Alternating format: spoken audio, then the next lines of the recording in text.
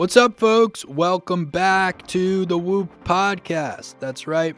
We sit down with top athletes, researchers, scientists, and more.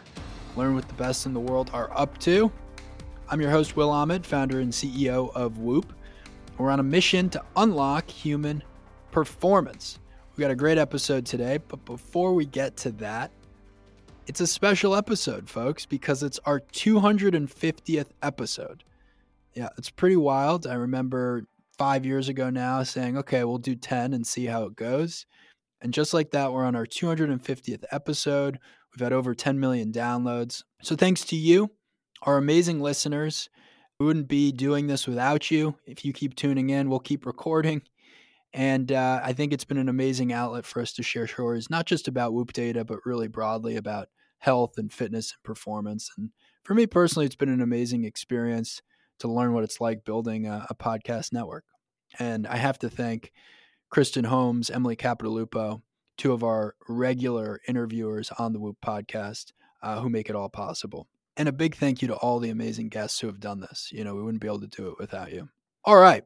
On this week's episode, Whoop VP of Performance Scientist, our principal scientist, Kristen Holmes, is joined by Dr. Jay Wiles. Dr. Jay is a clinical health psychologist currently working as the Health Behavior Coordinator at WJB Dorn Medical Center and the Greenville Outpatient VA Clinic. He has specialized training in health behavior coaching, health assessment, and nutritional interventions for mental and physical health. Dr. Wiles works as a consultant for companies and individual patients on nutritional psychology, health behavior change, applied psychophysiology, and disease prevention. He also shares his insight and tips on his podcast titled Mind Hackers Radio. Kristen and Jay will discuss the connection between HRV and the nervous system, the behaviors that can help balance the nervous system, the power of self-regulation. Taking control of your nervous system will now allow you to manage stress better. Resonance frequency breathing, the power and importance of mitochondria in the body, and why Jay is obsessing over hormesis research. If you have a question you want to see answered on the podcast, email us podcast@whoop.com, call us 508-443-4952, and your question may be answered on a future episode. A huge happy holidays to everyone right now, celebrating. If you're looking for a gift for your significant other or your family, your friends, check out whoop.com. We got a bunch of great stuff, accessories, apparel, and of course, Whoop memberships. Here are Kristen Holmes and Dr. Jay Wiles. Dr. J.T. Wiles is a clinical health psychologist who is passionate about education and consultation with patients and organizations in an effort to increase health outcomes through focusing on prevention and well-being, as opposed to just disease and symptom mitigation. He was responsible for the inception of the Nutrition Clinic and the Veterans Integrative Pain Center at McGuire VA Medical Center in Richmond, Virginia. The center is a self-management, non-opioid prescribing clinic for veterans with chronic pain looking for alternative means to pain reduction.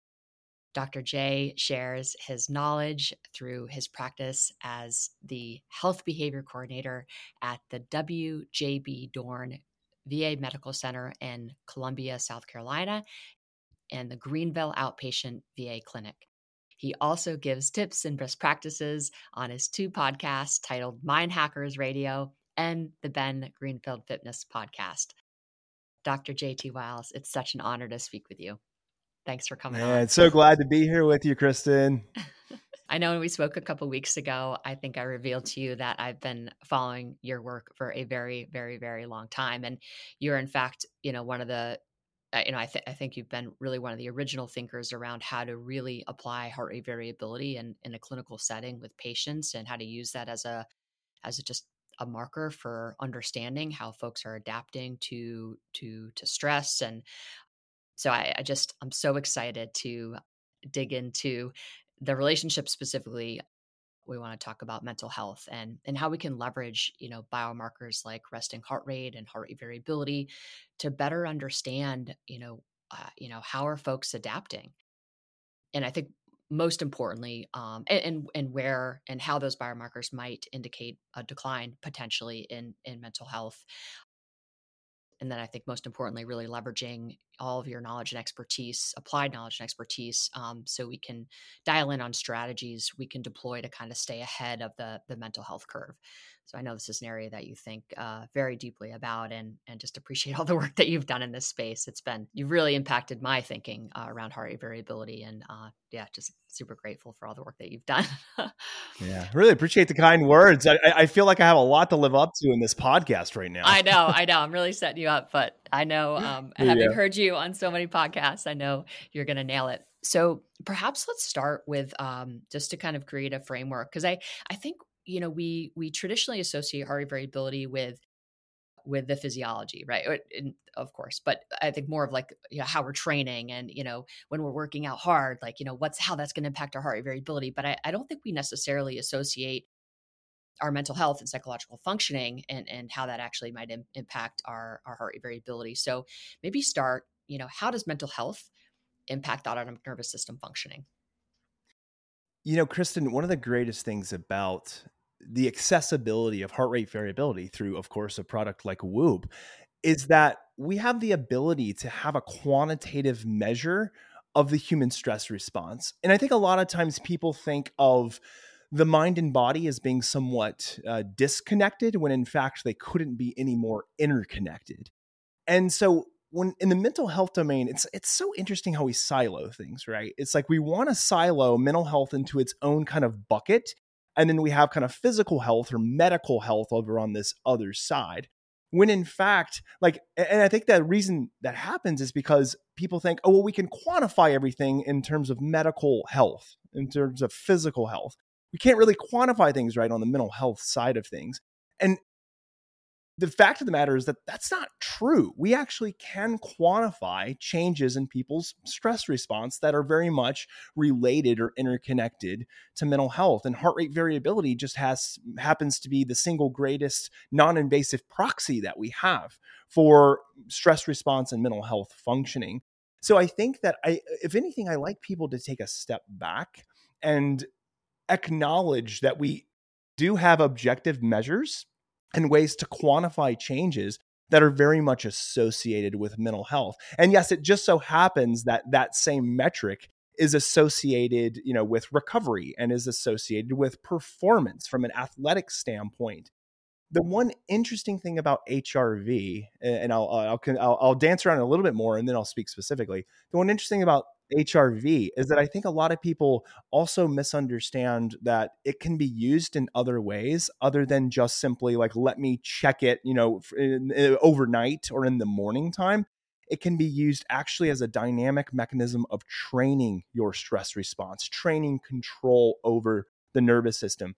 At its core, heart rate variability is the key metric that is assessing all of those dynamic shifts that we have in terms of our stress response. In other words, it's saying, are we effectively adapting? Is there stability in our way of adapting as far as our nervous system goes? Or is there instability, demonstrating that the nervous system is being overly taxed? Our resources are overly taxed. We can use that then as a guide to say, my nervous system is overly taxed, and so therefore I need to pay specific attention to how I mitigate that response, how I come in and do a little bit of damage control, if you will. And so for me as a psychologist and how I've used it kind of just throughout the last, it's been close to 15 years I've used this metric, way prior to any advent of wearable technology where we were hooking people up to, 15 lead, 24 lead EKGs. The way we've used it is that we can use it as a sign or a signal of what the nervous system is doing at any given time, and then train people on how to exert control over their stress response at the snap of a finger, because it's all about conditioning training. It's all about taking the time to learn, how is your nervous system adapting to stress? How is your mental health affected by your physiology, and your physiology affected by mental health? And then train resiliency through training. And we call that biofeedback. We can dig a little bit deeper into that, of course, but it's just a different way of using HRV. We'll definitely come back to biofeedback, because I think all of your work in resonance frequency breathing and how you utilize that in a clinical setting, I think is so fascinating. And I'm a huge fan of RFB, I like to call it, and have been practicing it, as does my family. And I find biofeedback to be incredibly powerful for all the reasons you just kind of outlined in terms of training the autonomic nervous system, which is, I think, really what's exciting is that we do actually have the potential, the ability to exert control over our physiology. And I think when we exert control over physiology, we change the state of our brain, right? And I think that connection, I think, is so important for folks to understand. That, as you know, we both have backgrounds in psychology, of course, and I think talking yourself into a better future is probably not the best path. I really see that I guess it's my belief that the most powerful entry point is through our physiology in terms of impacting our psychological state. So I think there's just this really powerful dance, as you kind of called it, between the two, that I think we need to understand if we really want to exert control over our performance levels and our flourishing and all of that. I'm just going to throw a little bit of data at you to kind of frame up the next as we kind of move through this conversation. But when we see, so data from our members have shown that heart rate variability and reported stress unfavorably impacts heart rate variability at a 63% frequency. Women are slightly more affected by the stress than men. They're at a 64% frequency. Men are 62%. And the average change across the board is a decrease of 4 milliseconds, which I think clinically is pretty significant. So maybe just talk about the clinical significance of that. And then, how is stress kind of influencing heart rate variability at these population levels? Yeah, it's really interesting data for sure. I think it demonstrates the significance that stress has on overall autonomic nervous system functioning. I mean, these are, again, HRB is a proxy for nervous system functioning, specifically the autonomic nervous system. What we see, I think that's probably the most interesting data point than anything, is that, again, we have, and this just speaks to, we have an objective, quantifiable way of looking at the impact of stress and what it does to the body. So what's so interesting about this, Kristen, is I've had a lot of patients, professional athletes, high-end executives who will come to me and say, I'm not stressed. Like, this is not really impacting me. But then we start to do an analysis of their nervous system functioning, and we see a little bit of a different story being painted. You can't lie. Like, your physiology doesn't lie. You can try to lie to your physiology, but it doesn't lie back to you. So what that means then is that we have to listen to it to an extent. I mean, there's a lot of specific nuances that I want to make there, because I think sometimes people will overly rely on the objective data without checking in subjectively. So there is this kind of this balance that you have to have there. But I think that if you're not checking in objectively with quantifiable data, the problem happens that, we can talk ourselves out of anything. Like, I'm not stressed. Like, it's not impacting my mental health and my mental acuity and my cognition. And that in and of itself is another problem that we end up having. So when it comes to utilizing that information, and what is that information actually, telling us, we have to remember that heart rate variability is examining how effective and how much fortitude your nervous system has at any given moment. And when we are experiencing stress, when we're experiencing anxiety, when our mental health is being taxed, if you will, our nervous system is going to do everything it can to recruit as much energy and resources to protect you as humanly possible. Because in order for us to continue to evolve and pass down our genes as a species, we have to have a level of self-protection. And what that means is let's dial it up. There is a perceived threat. And again, I use the word perceived because there may actually be a threat, or it may be that we are conjuring up a threat, or a bit of both. That's the problem that can end up happening there.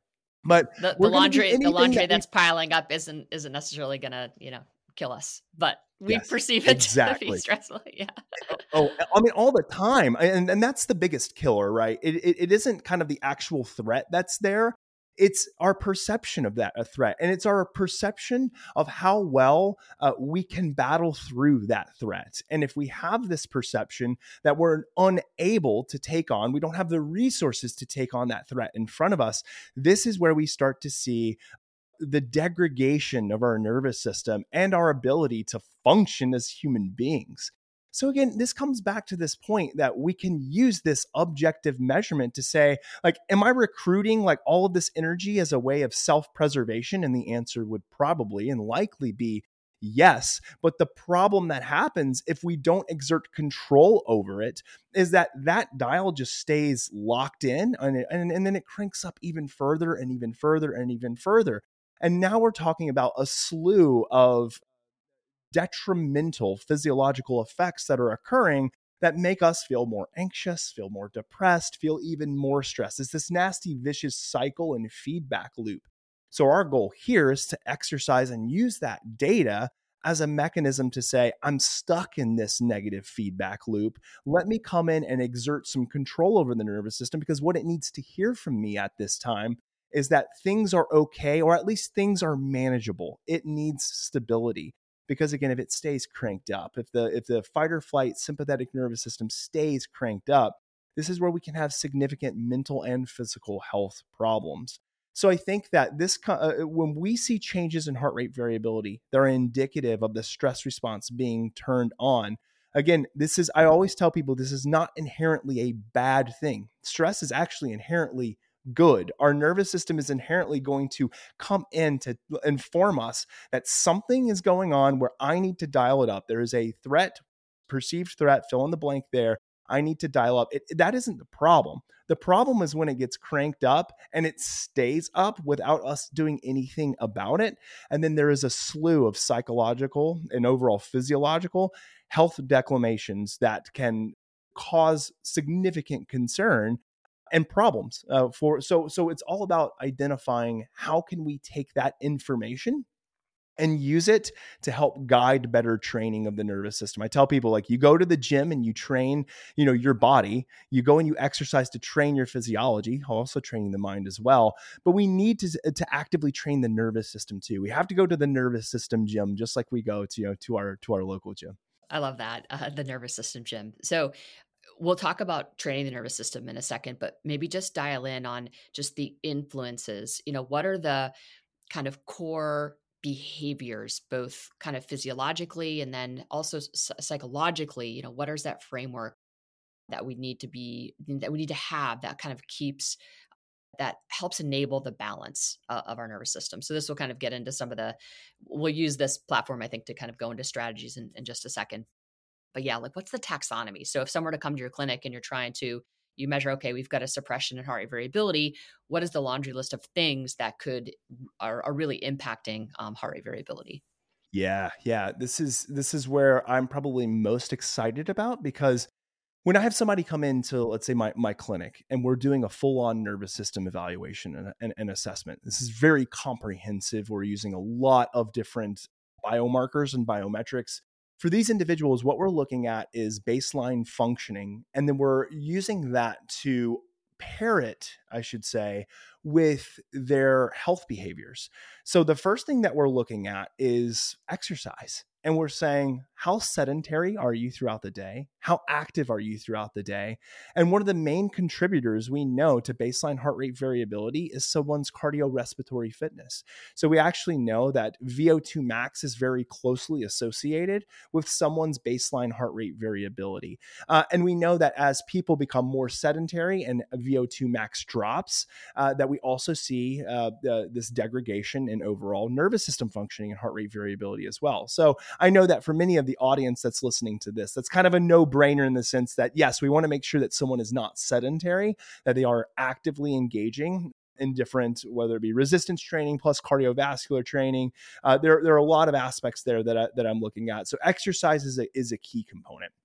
The second one, which probably would be, I guess I could even argue it being the foundation of one of the things that we're assessing, is overall quality and quantity of sleep and rest in general. I think rest is another word that I like to put in there.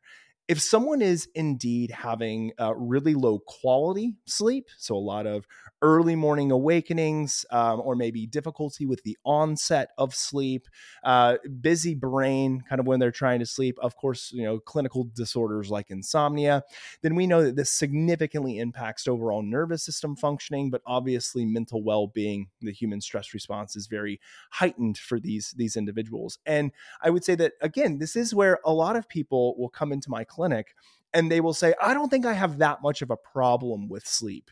And then when we look at their data, Kristen, as you probably have seen this with other people too, it's like, you wake up like 12 times a night. You're getting four total hours of sleep. And then, you get in bed at like 12 o'clock, but you don't fall asleep till 2. So it's like there's all these problems that we see arise in people's sleep data. So we really want to, and again, I know this is not yet strategy talk yet, but that's an area that we're going to really focus on is overall quality and quantity of sleep. The next one, and this probably shouldn't come as much of a surprise to many people, is nutrition. People who are eating extremely calorically dense diets are eating at, let's say, a massive surplus to their energy expenditure, are eating a lot of overly processed foods, are not timing their meals really well. So they're eating at, 11, 12 o'clock at night. We see this significantly impacting their stress response and very reflective in overall heart rate variability. The single greatest impact of any, we'll call it nutrient, or we'll call it a chemical, maybe is probably the best word to use, is alcohol, bar none. And we see that even minimal doses of alcohol, and again, I'm not someone who's going to sit here and preach like never drink alcohol. I'm not one of those individuals.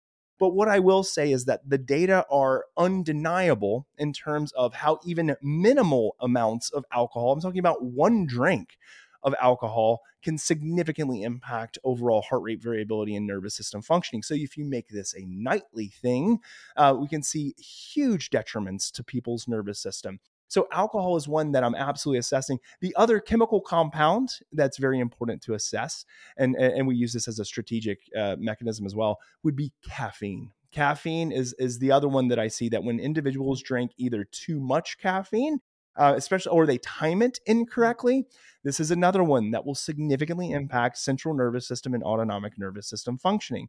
And so there's been plenty of individuals, Kristen, who I've had in my clinic who are drinking, 4, 5, 6, 7 cups of coffee a day.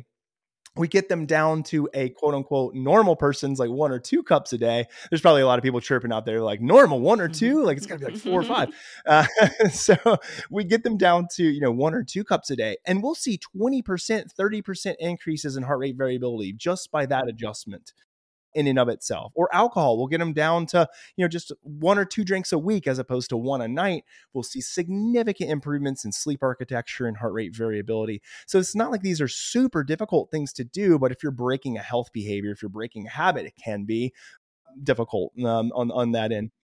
The other thing that we see, which I think goes probably under the radar a lot of the times, is relationships. And when I'm talking about relationships, I'm talking about relationships with your spouse, with your significant other, with your family, with your work. Work is a really big one that I've honed in on, both on my research, but also clinically. I see that when people become too enmeshed in toxic work relationships, this impacts obviously their stress response. And we see this manifest in nervous system change, heart rate variability. It becomes significantly suppressed.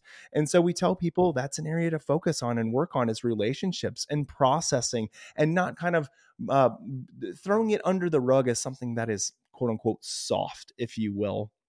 And then I would say that the last thing in general would just be overall mindset. And this goes back to when I was talking about perceived threats and perceived harm, is that when individuals come in with more of the mindset, I would say it's maybe more of a paranoid mindset, more of a kind of the world is against me mindset, that, I am a victim to my external circumstances and environment. These individuals typically have immensely suppressed heart rate variability and impacted nervous system. So again, I'm assessing all of those things as kind of like broad categories when I see somebody. There's a lot of other things that I would throw in there, but I would think that those are the bigger buckets. I love it. That's such a great rundown. And I think we probably, I wonder with relationships, like where do you see people go wrong? What is the real point of friction that seems to get in the way of kind of nervous system health? From a relationship perspective, this comes down to one word. It's control. It's control every single time. Because when we feel like we're not in control within the context of a relationship, when we can't dictate the outcome of the other person's emotion or behavior, it strikes this evolutionary nerve for us and it ramps our system up because now our lack of control has hit on this inability, I would say, to feel like we can force function the result that we want. That is a perceived threat to our survival at times. Because if we could have it our way, we would control everything. Oh, I would have this outcome go this way. I would have this person act this way. I would have them say this thing. I would have them do this certain way. But when we get that pushback and that doesn't happen, well, now our expectations are shattered, and then our perceived ability to control the event is now been just completely obliterated. And what that ends up meaning is, well, that is that my problem? Is that their problem? Doesn't really matter. The nervous system sees it both as the same way. Amp it up, time to fight or time to get out of there. We see that dial up. So I think it all comes down to control. And I'm thinking about this, yes, within we'll call it a romantic partner relationship, but this could happen within a friends dynamic. This can happen within the work dynamic for sure. I've seen this so often with high performing executives that a lot of times it can get to their heads that I've got the control, I'm calling the shots. And then when a subordinate pushes back on them, it is a threat to who they are as a person. And their stress response just gets so dialed up. And now we've got tunnel vision, performance just gets tanked. They're not sleeping. All of these things are impacted because of this relationship dynamic that centers around their inability to have 100% full and complete control. So that's a thing to work through. And I think that this is where it can be really important to have these open conversations with individuals, that this is not something that just gets brushed under the rug, because again, you can optimize your exercise, your sleep, let's say stress response to an extent, and even your nutrition, all that you can optimize all those things. But if you still have these poor relationship dynamics, these toxic relationships where control just doesn't feel like, you don't feel like you have that aspect, then it really can just dysregulate your nervous system, aside from all those great things that you're doing for your health. So it's got to be addressed. I love that you highlighted that. Yeah, a few years ago, I was really pushing Whoop to include psychological measures in our journal, so people could track.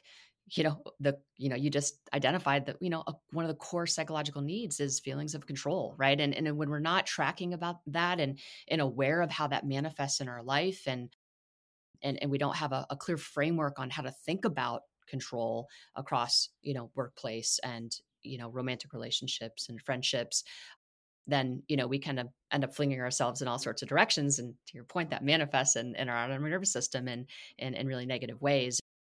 If folks want to, they can track purpose, efficacy, and control in their journal, and kind of see how their feelings of control might relate to how much load they put on their body. I see a really strong relationship when I do not feel control of my situation.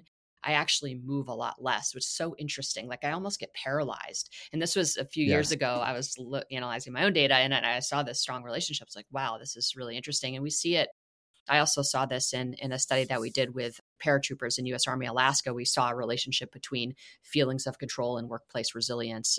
So I think being aware of what these core psychological needs are and how they move around our ability to, adapt functionally to life's challenges is really important. Let's pivot here. I guess, one thing, if you were to identify, if there's one aspect, from an educational standpoint around stress, HRV, and mental health, like what do you think is just the biggest opportunity, I guess, for educators to really help people think about this relationship? I think this is actually going to come back to control, which is kind of Okay, funny. good. Because, but it's in a different way. Okay. What I mean by control in this aspect is I think a lot of people don't realize how they can train control of their own nervous system. I don't think that they realize that. I think that sometimes we feel like we're falling victim to our nervous system. Physiology just responding that way. And so therefore, hands are off. Well, what can I do? Like my physiology is just directing me in this way. Sorry. I mean, I'm just a victim of it. And I'm speaking somewhat facetiously here. However, what I will say is that I think the biggest thing that we can take from this objective data point, that is heart rate variability, is that we can use it as a dynamic guide for training. And here's what I mean. If we feel like we're a victim to kind of like our physiology and we can't control it, well, what is that going to do? That's going to change our mindset. I'm just gonna kind of let it run its course. I'll get over it with time. Maybe there's some truth to that in one sense, but it typically comes paired with poor decision making and poor behavior. Whether that's stressed, victim of my physiology, might as well go get those donuts because that typically makes me feel better. Or might as well sit and binge Netflix for 3-4 straight hours. It can lead down this poor decision making pathway.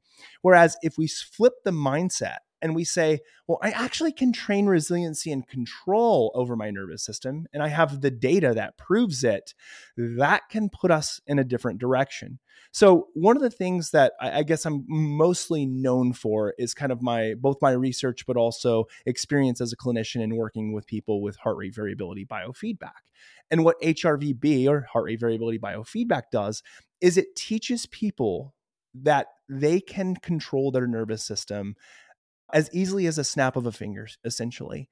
And what that means is that if we can actually see through these different training and strategy techniques how in real time heart rate variability can be elevated by 10%, 20%, 50% in a matter of 1 minute, 2 minutes, 5 minutes of training, then that for people can allow them to come back and say, I now see the objective data. I see the true physiological change that can occur. That was me doing it. I was able to change inherently my nervous system without a ton of inherent effort. And the more I do it, and there's so much research to back up what I'm about to say, the more I do it, the more I can condition this response so that I become better and stronger at training resiliency in my nervous system. And it becomes also natural and a part of who I am. So I want to speak a little bit in less nebulous terms in case people are like, what is he talking about? What does this mean? So I think a lot of times when people are offered different strategies for training resiliency of mental health, whether it be breathing training or meditation or all of these other great empirical and evidence-based practices. Like I'm a huge advocate of mindfulness. I'm a huge advocate of breathing and breath regulation training. Love these strategies. I think a lot of times for people, they'll engage in that behavior or that strategy and they'll say, yeah, I think it was helpful for me. And that's good. We want people to feel that subjective relief. We want them to feel that change.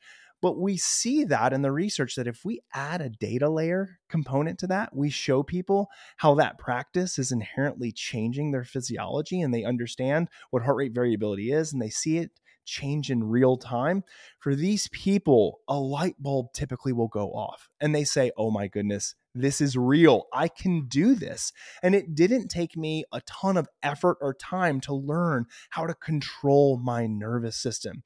So it takes this mindset of I'm a victim to my nervous system. I can't do anything about it to, oh my goodness, I can control this. And it's not that difficult to do with some time and some effort and some training.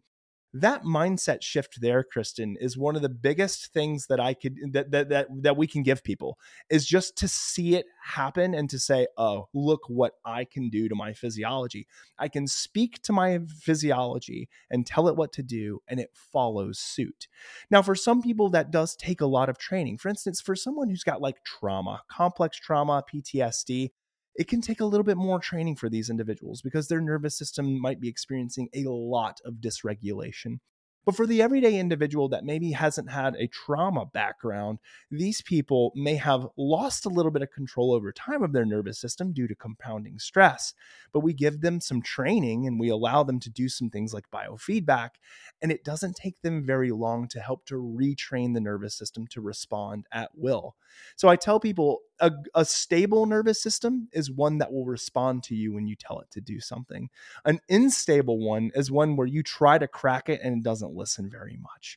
So what I would say is that if I could have anything, a message be perpetuated around, the interwebs and anywhere, it's this idea that we can train control over the nervous system and use hard science and evidence from our physiology as a guide for helping people to learn better regulation. That's amazing. So maybe just explain what you think are some of the best techniques in self-regulation through biofeedback, and then just maybe talk about some of the data that you see in terms of changes in heart rate variability, because it's my understanding that a technique like resonance frequency breathing, for example, is one of the most powerful techniques one can deploy in mediating heart rate variability. Would love to hear your thoughts on that. I know you've done tons of work in this space. Yeah. This is my bread and butter. This is what I love talking about. This is your sweet spot.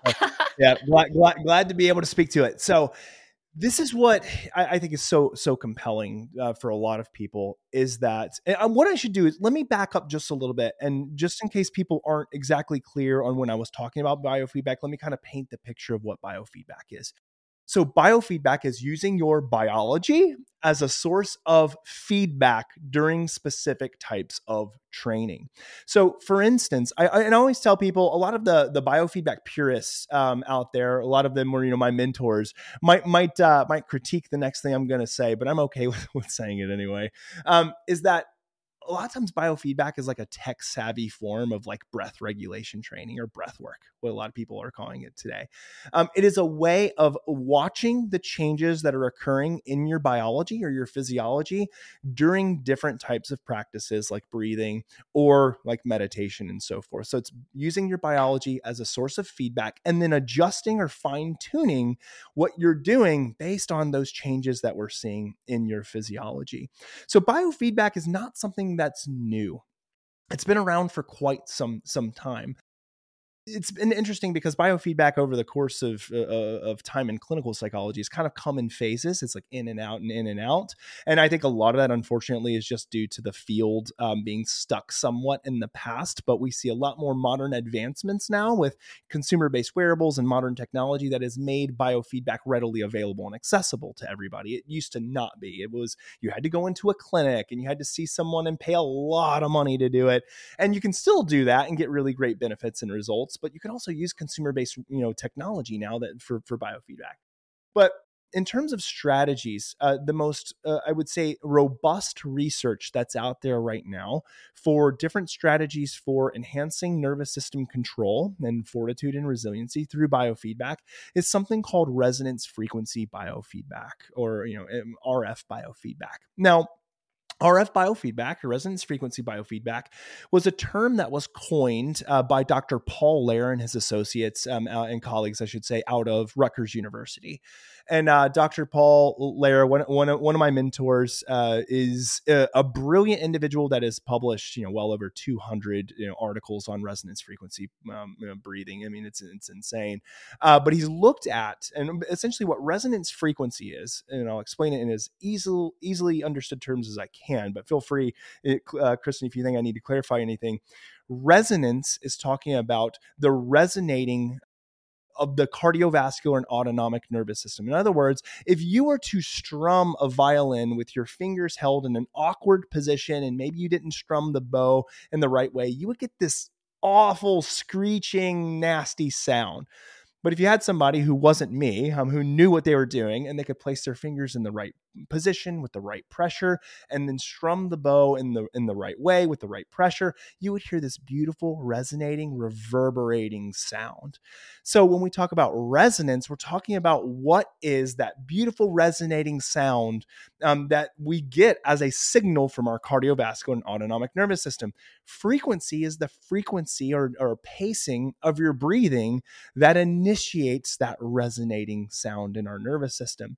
So what Paul Lehrer and his associates found is that everybody has a resonance breathing rate as low as 4.5 breaths per minute to as high as 6.5 breaths per minute. And he developed a protocol that runs you through the different paces, it's trials, different paces of breathing to find what breathing rate, what frequency of breathing rate resonates with your autonomic nervous system the most, what amplifies heart rate variability the most when you do it.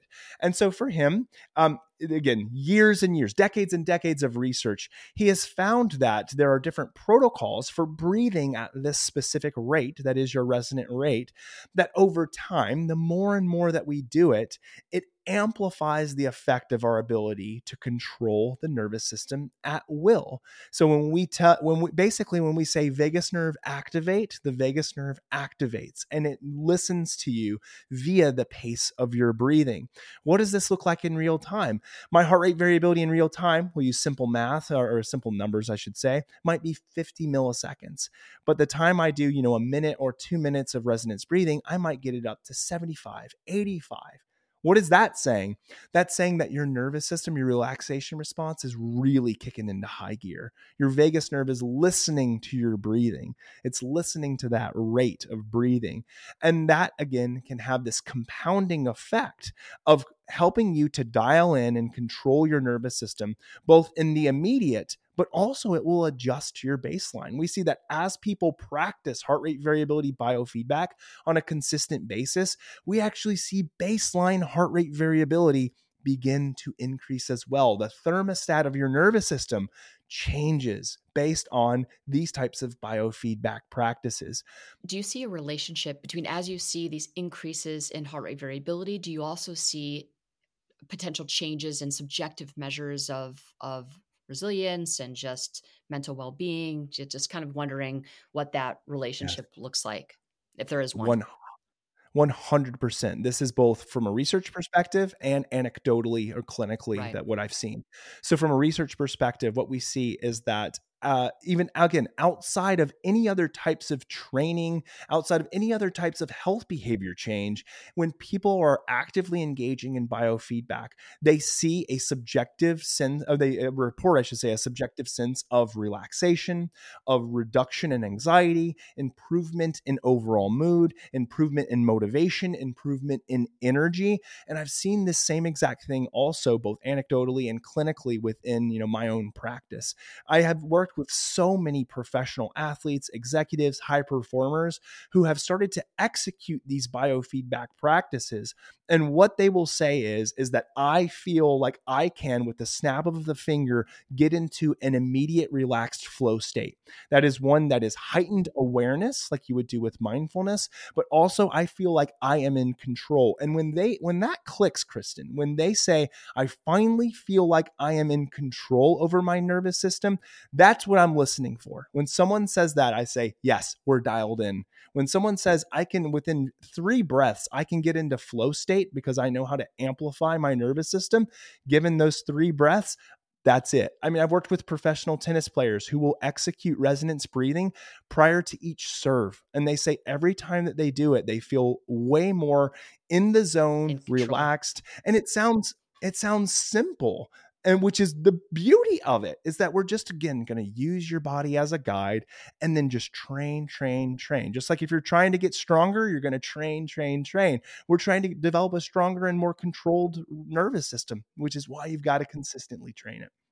I think, one of my, the whole reason why I do research is to try to figure out, what of these practices are most efficacious in terms of their impact on heart rate variability and rest and heart rate and, just feelings of well-being. And so just really my life's work is to try to create a taxonomy. And so I think for me, like when folks ask me, what do I do? I'm like, I do resonance frequency breathing. Like I don't know of anything that is more powerful in mediating heart rate variability. I think it impacts your sleep. It impacts how your ability to be present, engaged. And it is such a powerful intervention. And I guess I don't want to lead this question, but I think folks are really busy, right? So everyone you work with are extraordinarily busy. There's lots of modalities out there, and frankly, tons of noise around, what modality is most efficacious. And from my perspective, I put RFB at the resonance frequency biofeedback at the very top of the list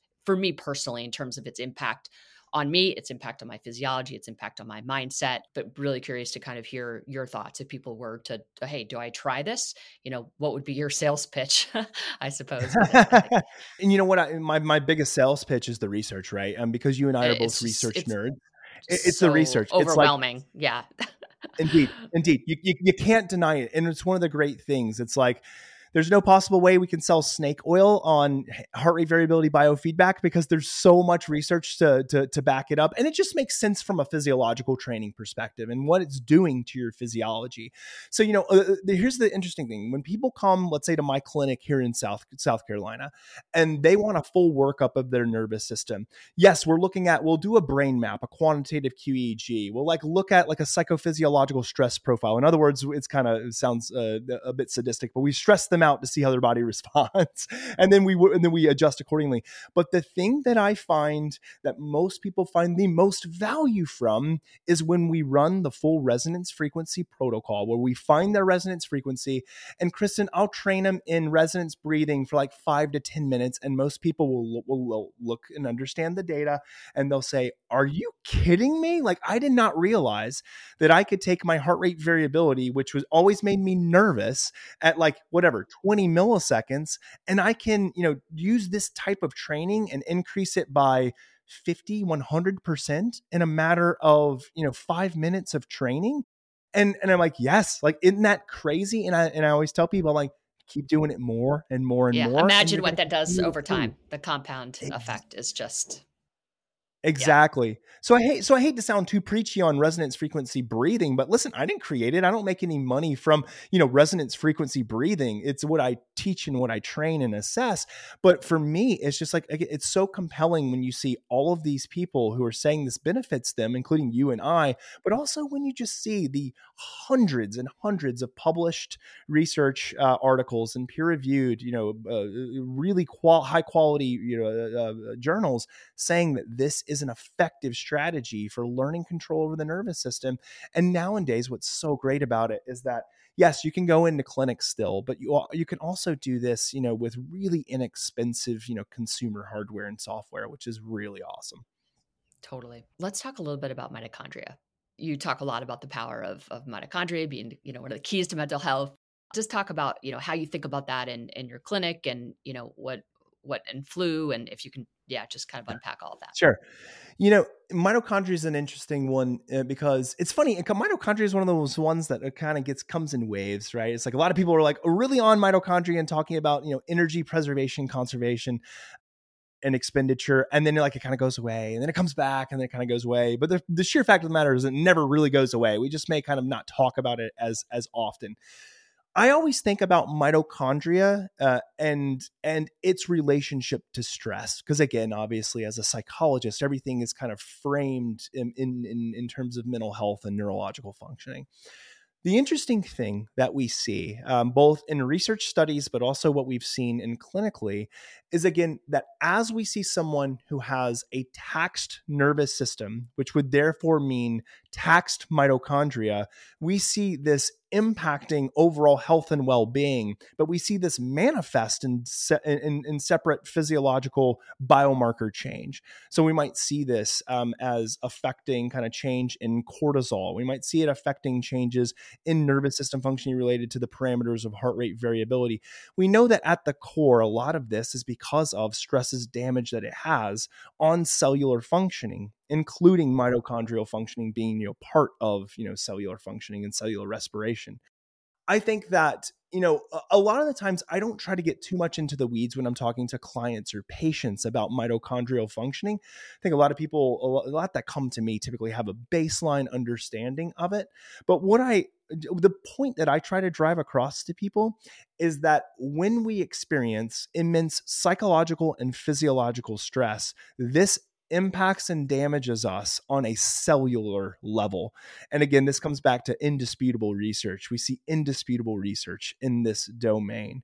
So I think the biggest kind of takeaway home here is that, number one, we can utilize stress in a way that can be helpful and productive. I'm going to talk about that first. But also, too, we have to make sure that we're self-aware of how stress is impacting, our functioning, physiological functioning, cellular functioning. I tell people the big thing here, too, is that we have to have two key components to really continue to build and optimize. And number one is great self-awareness. Number two is great self-regulation. Without self-awareness and self-regulation, I think we're going to be in a heap of trouble. So how can we use stress as a way to actually impact cellular functioning, mitochondrial functioning, in a way that, yes, stresses it out on the immediate, but can actually help down the road and in the future? This is things like what we eat. Eating food can stress our cellular functioning in a way that is both productive and not so productive. So we know that a huge caloric surplus that is not balanced out with an appropriate amount of energy expenditure can actually cause significant mitochondrial damage and dysregulation. Overfueling. Yeah. Overfueling is a huge area to be aware of. So that's a way that can impact us negatively. Well, we can also use stress in ways that we know impact mitochondrial functioning, but also helps with longer term reparation. So this would be exercise is one of them, right? Like when we exercise, we actually are stressing our cells. We're stressing our mitochondria, but in a way that ultimately leads to reparation that enhances cellular functioning. And that's because this is transient. And that is a big key component. This is acute and transient, meaning it's a hard, short burst of stress to the cells that you crank it up, stress the cells, then it gets cranked down. And then over time, you have the ability, again, as long as you're recovering well and repairing, that this is, that's kind of the cycle you need. If it's constant stress of the nervous system, constant stress of cellular functioning and mitochondria, even if it was with something like exercise, where we're not understanding the amount of overstrain on the body, well, this is obviously damaging. So a little bit of, or sort of too much of something good can actually have a detriment on the body. To speak to one extra point on there is that if we see a downward trend in heart rate variability, indicating that there's a lot of stress and taxation on the body, this is impacting us at a cellular level. We know this. Right. So again, we may not have a direct, non-invasive biomarker of mitochondrial functioning out there, right? But we do have a secondary proxy of that, which is looking at changes in things like resting heart rate, body temperature, as well as, of course, heart rate variability being the more specified, granular way of assessing those changes. So so we can gain really good, valuable information based on these kind of like secondary proxies. Now, in terms of hormesis, and I think this is where we have a lot more research to do, but the research that we do have that's preliminary is very compelling, is the state of inducing, these short-term bursts of transient stressors on the body that can help with, cellular reparation in the end to make us bigger, faster, stronger, essentially, or more healthy, enhance longevity. These are things like sauna exposure, so heat exposure, and then cold exposure. Some of the most compelling research that I've seen for nervous system functioning is looking at subjects. There was a study that was done that looked at subjects who were given a cold plunge. And this was around 40 degrees, so not down into like the 30s, but still really cold. 40 is very cold water. These individuals were tested before, during, and after in terms of nervous system functioning. As you would expect, during the cold plunge, we see sympathetic activation like crazy. HRV just drops like a rock. Heart rate goes up. We see everything that indicates sympathetic functioning and overload. However, what they saw is around 30 to 45 minutes later, something crazy happened where they didn't just return to baseline heart rate variability. They actually went above it for a period of time.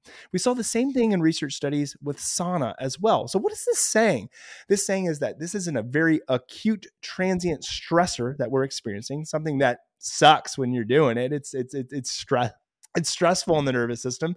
But then later down the road, the body has almost like this bounce back effect, this rebound effect that not only gets us back to our baseline, but also helps us to go above baseline. Well, the only explanation for that is that it is activating our parasympathetic nervous system. Our vagus nerve is saying that there was something about that stressor. And then there's many different hypotheses. We have, again, a lot of research in this area to go down. But what we see is that the vagus nerve was responding in a way that really says, no, this is actually good for me. I liked it. This is something that is actually helpful. I think that is probably the most, I'm more interested in that area of research than just about anything right now, because I think we have a lot to learn about it. And then also figuring out kind of practical strategies and protocols around that area, I think are going to be fascinating for high performers, but also how can we use it in a general public's perspective as well? I couldn't agree more. Yeah, I think there's such an opportunity, and I think, especially cold, it's generally available to us all. So it's we can have access to this modality, that is seemingly has a pretty huge impact on our physiology and our mindset and just our mental health resilience. Okay, well, this has been just wildly insightful. Such a fun conversation. We've got one last question. Jay, what are you obsessing over right now? Oh man, from a research perspective, hormesis, cold and heat exposure, and the effects that it has on nervous system functioning, recovery, and mental health in particular. That's my research side of things. I would say that from like a personal side of things, there's kind of two things that I'm bouncing past or bouncing between here, but I'm gonna say kind of the number one. The number one thing is actually using biometrics. So like actually tracking different changes in physiology in a relationships standpoint. So what I mean by that is that there's new technology right now, and this is more of like in marital therapy that we see, that allows individuals to be hooked up to different, it sounds crazy, but you get hooked up and we're looking at things like respiration rate and temperature and skin sweating, or what we call galvanic skin response, heart rate variability. And during therapy, we're kind of looking to see how interconnected people are with this, with these biometrics. It's fascinating because people may be like, oh, I didn't realize like you were stressed right now when you're talking about this, but I see like on the screen, your body's really responding to it. And it helps people to connect and click. And I'm like, this is a really cool new wave of marital therapy. So other people were like, what in the world are you talking about, dude? But for me, I'm like, this is really cool. I think there is something there. It would be really interesting to look at the data of people who stay together versus people who don't end up making it, and what relationships might be embedded in the physiology. I think there's something Right. there probably. But just even, morningness versus eveningness, like people who have, just I think there's a ton just in the kind of circadian rhythms, perspective in terms of just our preferences, right? Of when we want to eat, when we want to sleep. And right. I think all of that is really, really fascinating. I love it. Yes, I agree. I'm like, I could see how it could result in a lot of benefits. I could also see how it might cause a little contention as well, but it's very possible. Very possible. Yeah. Well, Jay, I appreciate your time so much today. This has been so much fun, and hopefully we can have you back, because there's like so many other questions that I want to ask you. Hey, you give me a call and I'm ready. I appreciate that, Jay. Thanks. Big thanks to Dr. Jay Wiles for joining the show to discuss HRV, stress, and peak performance. And a big thank you to our listeners. Once again, we love you, all the Whoop members, all the Whoop podcast listeners, for supporting now over 250 episodes. If you enjoyed this episode of the Whoop podcast, please leave a rating or review. Please subscribe to the Whoop podcast. You can check us out on social at Whoop, at Will Ahmed. If you have a question you want to see answered on the podcast, email us, podcast@whoop.com. Call us 508-443-4952, and we'll answer your questions on a future episode. If you're thinking about joining Whoop, you can visit our website, sign up for a 30-day free trial membership, and take the first step to unlocking your own best performance today. New members can use the code WILL, W-I-L-L, to get a $60 credit on Whoop accessories. And that's a wrap. Thank you all for listening. We'll catch you next week on the Whoop Podcast. As always, stay healthy and stay in the green.